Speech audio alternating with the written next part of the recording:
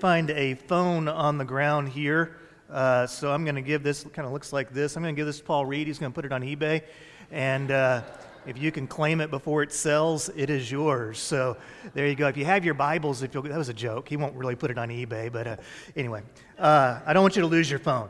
So if you have your Bibles, go ahead and open them up with me. We're going to be in the book of Daniel today, Daniel chapter 1 and then Daniel chapter 6. We're also going to be in Romans chapter 8. We're going to start out in Romans 8 and then go over to Daniel. So when I was in college at Dallas Baptist University, go Patriots, I had a professor there named Dr. William Bell. Anybody know Dr. Bell? He went to heaven not too long ago. But Dr. Bell, his entire grade in the class was the final exam.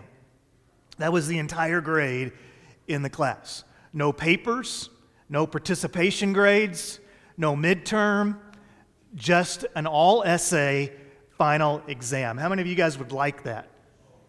How many would not like it? I kind of liked it. I was like, okay, I can just kind of skirt through the rest of the class and then just, show up for the final and do okay. But at the same time, it created a little anxiety. But here was the kicker.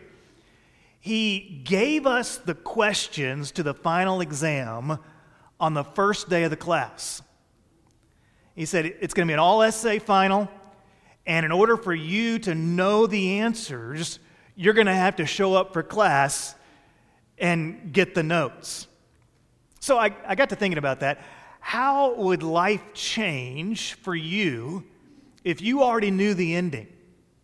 If you could live today with the end in mind, if you could begin with the end in mind, how would life change for you? How would that change the way that you approach each and every day of your life if you knew this is ultimately where you're headed? Well, as Christians, we actually know. We have a hope. We have a destination point that has already been defined for us. And so we're able to live each day with the end in mind. We're able to live each day knowing that at the end of the journey, no matter how it unfolds, we are secure, we are safe, we are going to be with God for all eternity. So let me rephrase the question. How does being secure in Christ for all eternity change your mindset today? Anybody come in the room today anxious? Anybody come in the room today worried about different situations going on in your life? How does being secure in Christ eternally change your mindset today? Does it allow you to take that deep breath? Does it allow you to know that no matter what is happening in your life, it's not going to separate you from the love of God? So we've been in this series that we've been calling Secure, and we've been talking about how being secure in Christ frees me from some of the insecurities in life, and it also frees me, I should say, to be insecure in the way that I love others. You say, what do you mean by that? Well, whenever you know that you are secure in Christ, it allows you to live with an open authenticity, and it allows you to open your heart for loving real relationships. Look with me at this passage in Romans chapter 8. Romans chapter 8. We'll look at verse 31, then we'll look at verse 37. What then are we to say about these things? If God is for us, who is against us?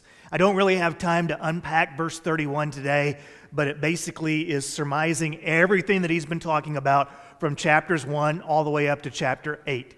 He's talking about how creation fell, how it was redeemed, how God was intentional about the story of redemption, how that we are chosen in Christ for all eternity to be blameless in His sight because God desires to redeem a people unto Himself for the glory of His name. So he looks at verse 31, he says, well, what then are we to say about these things? If God is for us, then who can be against us? And then in verse 37, it leads us to the security that we have in Christ. He says, no, in all these things and all the uncertainties and all the days of your life, we are secure. We are more than conquerors. How? Through Him who loved us. And then verse 38 is one of my absolute favorites.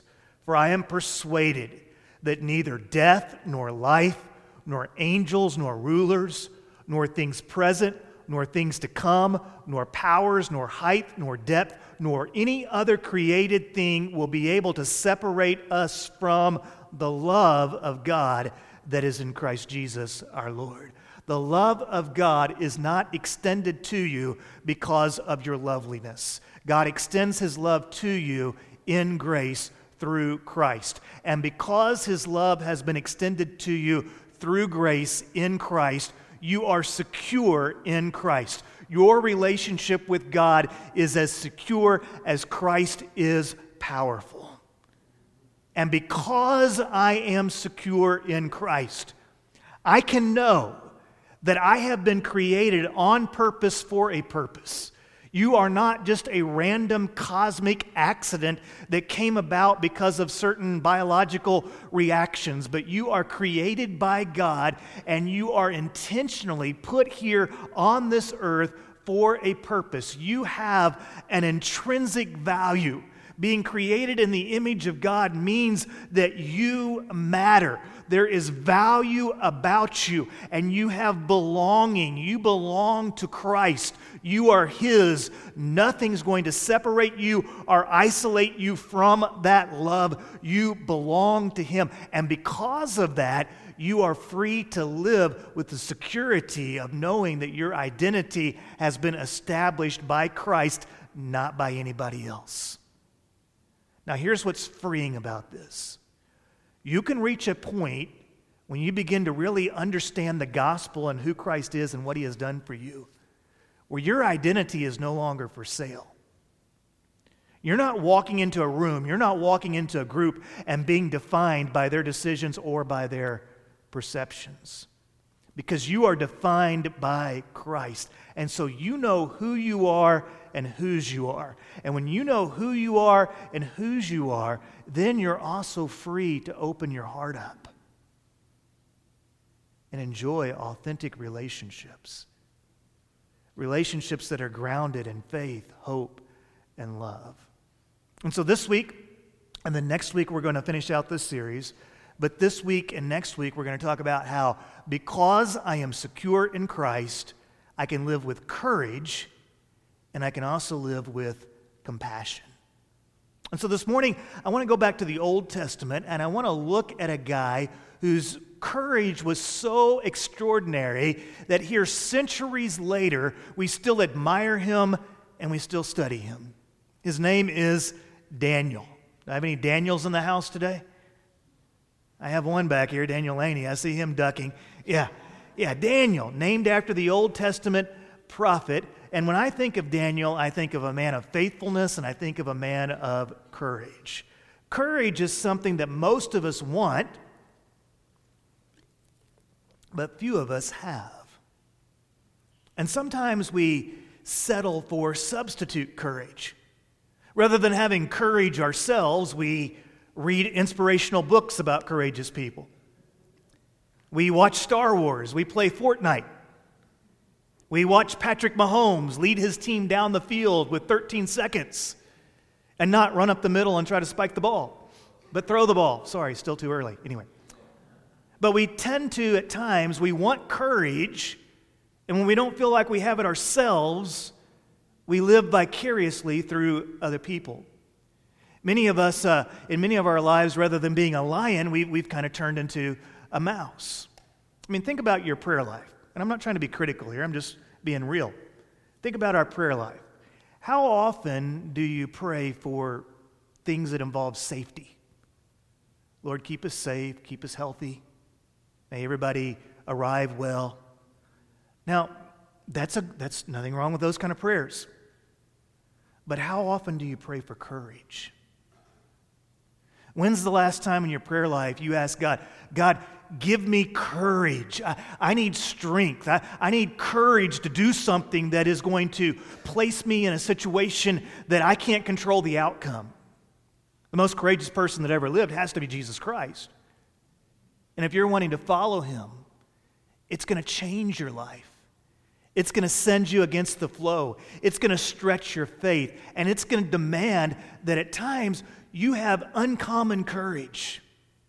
Part of faith is taking those steps that demand of us courage, those moments where we swallow hard and wide-eyed, not knowing what's going to happen. We take the next step because we are following Christ, and He's leading us into a realm where His power has to be displayed. So let's look at Daniel chapter 1 and verse 1. The scriptures say, in the 3rd year of the reign of Jehoiakim, king of Judah, Nebuchadnezzar, king of Babylon, came to Jerusalem and laid siege on it. Now, there's a whole lot going on in Daniel chapter 1. We basically have the unraveling of Daniel's entire life. The year is 605 BC. Daniel is finishing up his sophomore year at Noah High School, home of the Flying Doves. Every football game, they release doves, and if they come back, they win, that kind of thing. Some of you will get that. He was probably consumed with what all 16-year-olds were consumed with at that time, getting his chariot license, finding a date for the homecoming, passing the AP calculus test. Now, the country was going through some changes. We don't know anything about that, do we? Gone were the glory years of Kings David and Solomon. Daniel's nation had found themselves in a difficult time. Now, the prophet Jeremiah had warned them about this. He said, listen, if you don't turn to God, then things are going to get rough and there's going to be problems in the country. But they really didn't want to hear it, so they just blocked him on Facebook and, went on with their lives. So then, one day, the Babylonian army marches into Jerusalem, and Daniel's entire world falls apart. He's taken from his home because he was a handsome young man, because he was intelligent. They looked to develop Daniel into one of those individuals that could lead a provincial area of their empire. And so he was deported to Babylon, and he was put into a remake-type program.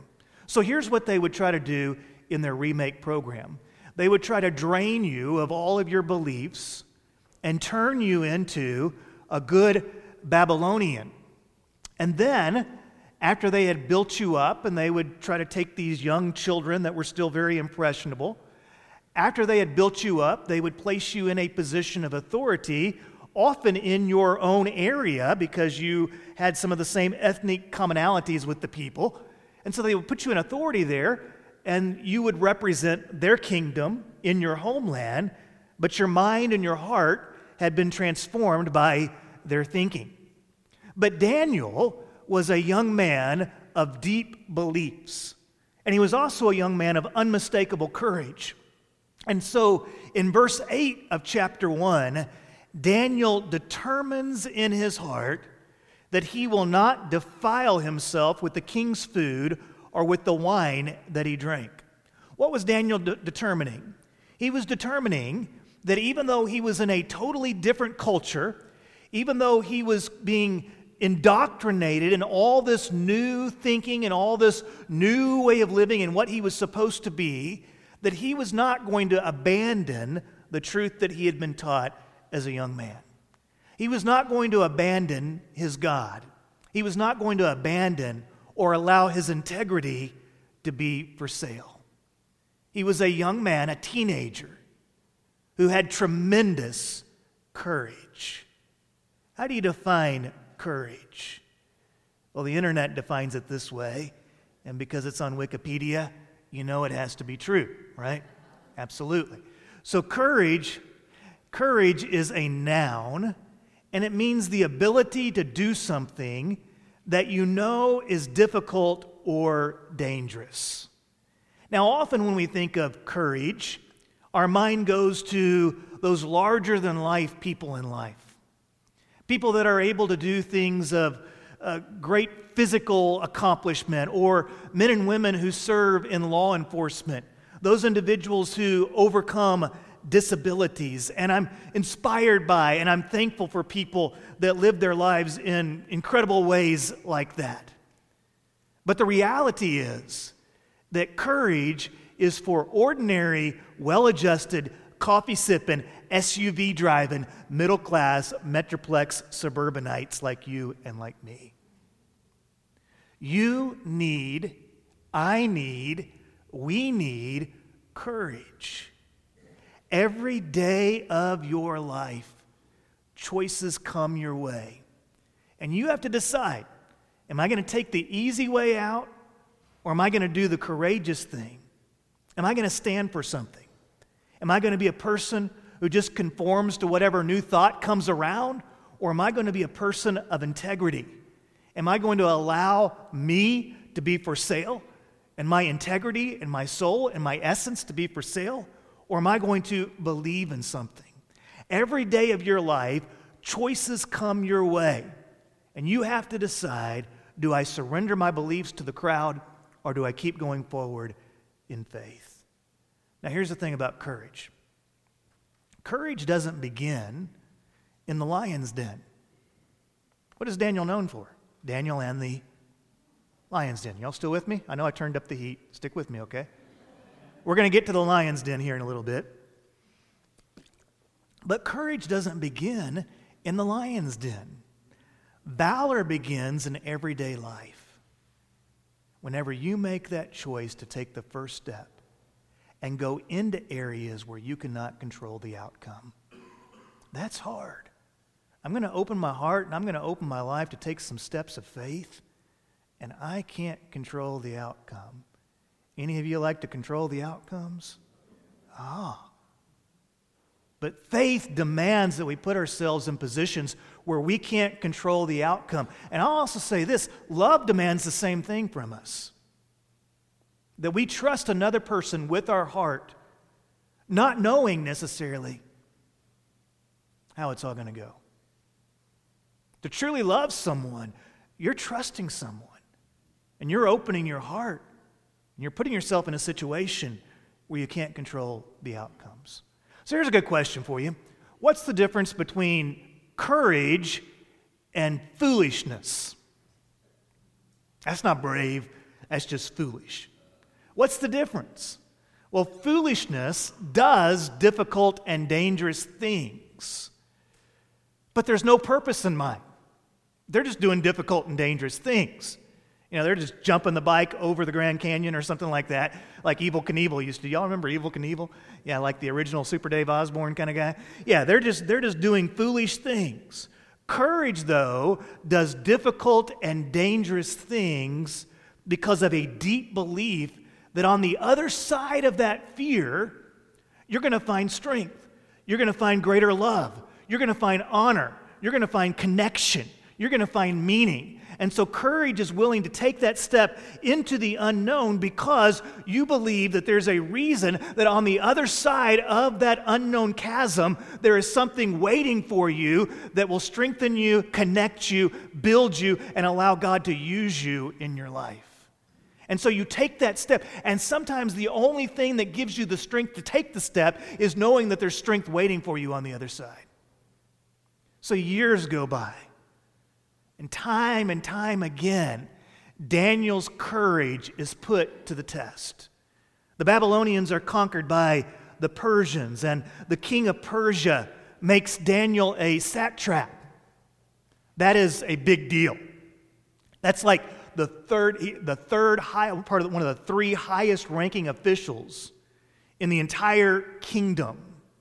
And Daniel distinguished himself above the administrators and satraps, verse 3 of Daniel chapter 6, because he had an extraordinary spirit. And so the king planned to set him over the whole realm. This is how Daniel's life unfolds. He starts out as a young man, taking this step of courage, being a young man of integrity, taking these steps of faith. And there was something about Daniel's spirit that stood out and went through every area of life with him. And he distinguished himself. I think it was his belief, his theology, his integrity that distinguished him, that caused him to be different.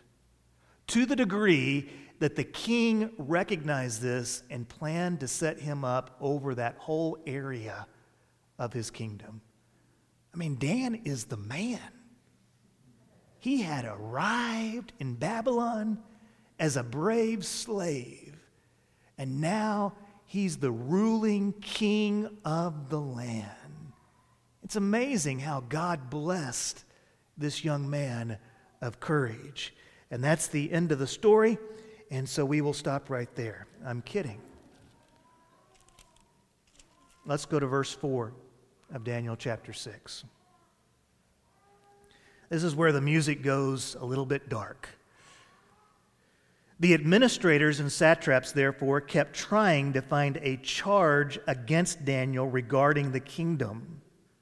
But they could find no charge of corruption, for he was trustworthy, and no negligence or corruption was found in him. So then these men said, "We will never find any charge against this Daniel unless we find something against him concerning the law of his God." And so the administrators and satraps went together to the king and said to him, "May King Darius live forever." And all the administrators of the kingdom, the prefects, the satraps, advisors, and governors, have agreed that the king should establish an ordinance and enforce an edict that for 30 days, anyone who petitions God or man, except you, the king, will be thrown into the lion's den. Therefore, your majesty, establish the edict and sign the document, so that the law of the Medes and the Persians, it is irrevocable and cannot be changed. And so after having his ego fed, King Darius signed the document. It was law. Within the law of the Medes and the Persian, once the king signed this, it could not be changed. It was law. So Daniel, good guy, trustworthy, courageous, had probably a likable spirit, betrayed, stabbed in the back, his co-workers, hungry for power, get the king to sign this decree, outlawing prayer to anyone but King Darius for 30 days. Now, I want you to notice a few things about Daniel, because probably some of y'all can relate to this in your workplace and in your life. And so here's a few things to notice about Daniel. Daniel, all of his life, worked for and with corrupt people. Thankfully, nobody here works with corrupt people, right? Everybody that you work with is completely honest and has high integrity, right? But Daniel, all of his life, was forced into situations where he had to work with people that didn't love the Lord. Daniel's work was trustworthy. There was no negligence, no corruption, and he showed an extraordinary spirit. So even though he found himself in corruptible situations, Daniel refused to be a corruptible person. Frequently, this benefited Daniel. When you work hard, when you do the right things, people will see this, and it may cause you to be promoted, and it may cause you to move further along in life. And you saw this in Daniel's life, but also, frequently it got him into trouble. And his own peers would conspire against him. And so there is something that we all need to realize, and that is just because you do the right things doesn't mean that everybody's going to applaud it and that everybody's going to like you and say, they're the person to model after because they do the right things. In fact, often when you do the right things, there's going to be some people that envy you and will take joy and delight in tearing you down. And so we also see that Daniel was often faced with a critical decision. Do I trust God or not? Do I trust God or not? Question for you. In your life, where do you place your hope? Now, this is an important question because where you place your hope determines where you will find your faith. Where we deposit our hope that's where you begin to see your faith. That's what you put your faith in. So what are the candidates for our hope bank? Where are some places we can place our hope? Well, we can place our hope in my hands. We can say, hey, I'm the only one that I trust, so I'm going to place my hope in my hands. I get it, making sure that if it's going to be done, I'm going to make sure it's done right. Yet at the same time, there's only so much that you can do. And so placing all your hopes in your hands is going to severely limit who you can be. So you say, well, okay, I'll place my hope in society's hands. And I'll trust in the goodness of humankind and the common energy, and I'll place my hope in society's hands. Some people say, no, I can't do that. I'll place my hands in the government. I'll place my hope in the government's hands, and I'll trust in the government. Some say, well, no, I'm not going to do that. I'm going to place my hope in family's hands. Where is it that you're going to deposit your hope? God says, deposit your hope in me. Place your hope in me. And where we deposit our hope, that's where we see our faith. So many years ago, as a teenager, Daniel learned to place his hope in God's hand. Everything he had been taken away from him. He had no security, no certainty, but he had already determined where his hope was. And so the decree of the king did not change the truth in Daniel's heart. Because the king had decided something, that didn't change anything about who Daniel was. He was a man of God. And so in Daniel chapter 6 and verse 10, we see one of the great prayers of the Bible. When Daniel learned that the document had been signed. So Daniel's fully aware of what has happened. He learned that the document had been signed. He knew what the consequences were. He goes into his house. The windows in its upper room open towards Jerusalem. So we see the windows were open. It was the upper room. It was the ruling person's palace, so it was built on top of the hill.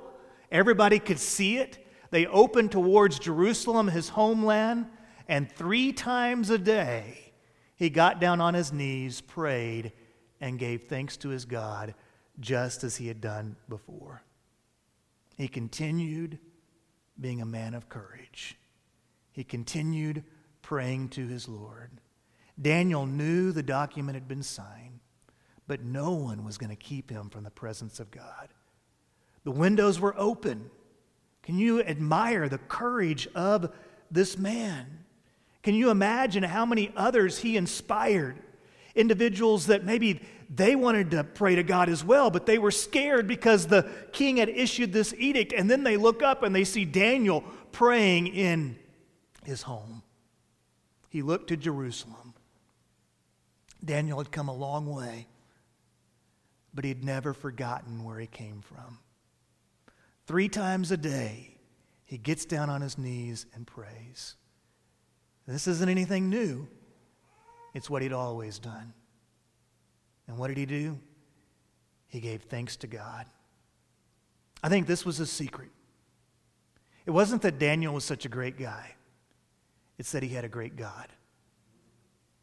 And Daniel's courage wasn't found in him. It was found in prayer. He was a man of prayer. If you want to be a person of godly courage, you have to be a person of faithful prayer. Over and over again, we see in the Bible that whenever people were needing courage, they were needing strength, they go to the Lord in prayer. And God doesn't always change our circumstances when we pray, but He always changes us when we pray. And when we find ourselves weak-kneed, when we find ourselves struggling to take those steps of faith and courage, we go to the Lord and pray, and He instills within us that peace that passes understanding. Now, you know the story. The king finds out. The king loves Daniel, but the law is the law. He can't change it. So Daniel's seized. He's thrown into the lion's den. But God was working in the heart of the king. And so we find that night the king can't sleep because he's hoping that somehow, some way, God might show Himself and Daniel would survive. And so the next morning, the king runs down and he calls out to Daniel. and he finds Daniel alive. Now here's a question for you. Why did God put Daniel through the lion's den? Did he care about Daniel? Why did he allow him to go through the lion's den? Well, here's the answer. God wanted to change the heart of a wicked king.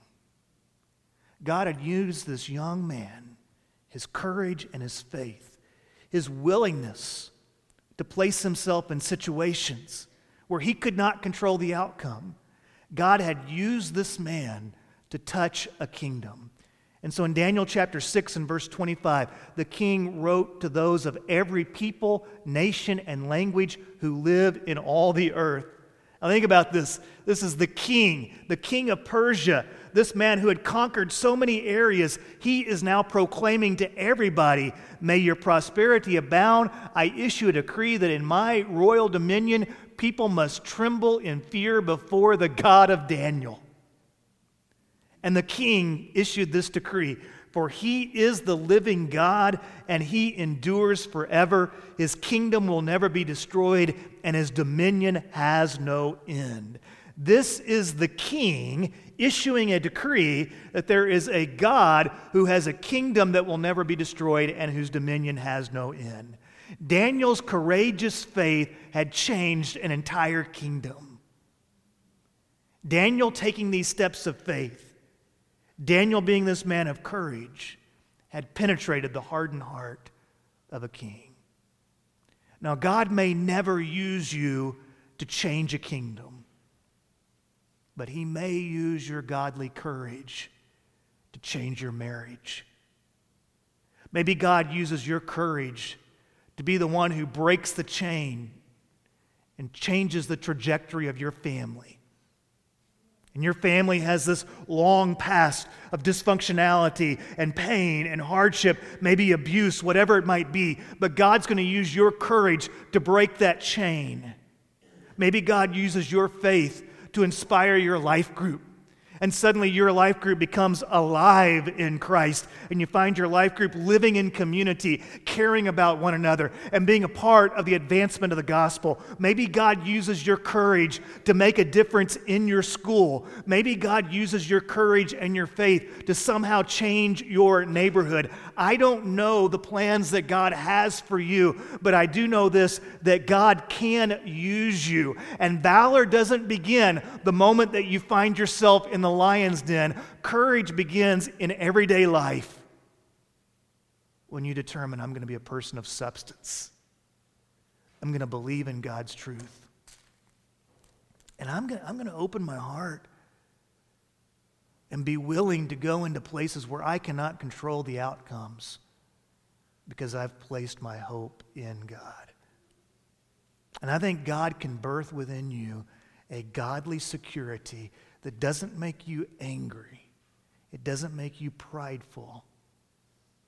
But it gives you a humble confidence that you know who you are and whose you are. And you can go anywhere in life and there's a security because you're safe in Christ's love. When you're safe in Him, you know the end. You know the outcome. And so you're free. You're free to live today. Would you be so kind as to bow your heads with me, please? If there's anything that I can help you with, pray with you about, it's my honor to do so. If the Lord's leading you to that point of salvation, I invite you to come and see me during this next song or right after church. Let's talk about what it means to be a believer. I know in this room today there's some people that are going through difficult circumstances. And so we want to lift up those that are ill, those that find themselves rejected or isolated, lonely.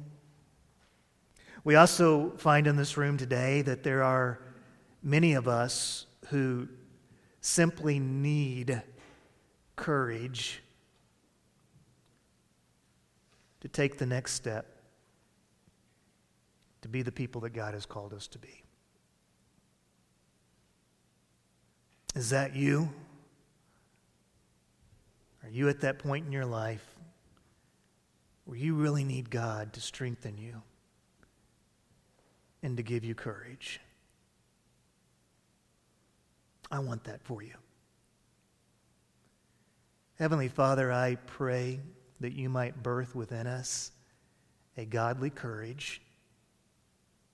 May it not lead us to arrogance or pride, but may it allow us to have a gentleness of spirit that brings strength and faith into every circumstance of life.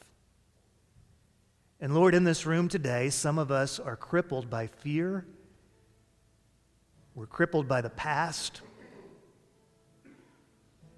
And we're hiding behind these emotional castles, thinking that these walls will protect us, when in reality, these walls are just isolating us. So I pray that you will help us to have the courage to open our heart, to live in love, to place our hope and our faith in you, to take the next steps, to grow, to give parts of our life away so that others might grow. I pray that you will help us to be courageous people who live life in faith, hope, and love. I thank you for this man Daniel who inspires us today. But we know that it's not Daniel who's the star of the story, it's you. And I pray that you might be the star of each of our lives, the star of our church. May our story be your story, and may the glory of the Lord be proclaimed to all nations, so that every girl, boy, woman, and man knows that Jesus Christ is King of Kings and Lord of Lords. It's in your name we pray. Amen. Stand with me, please, church, as we sing.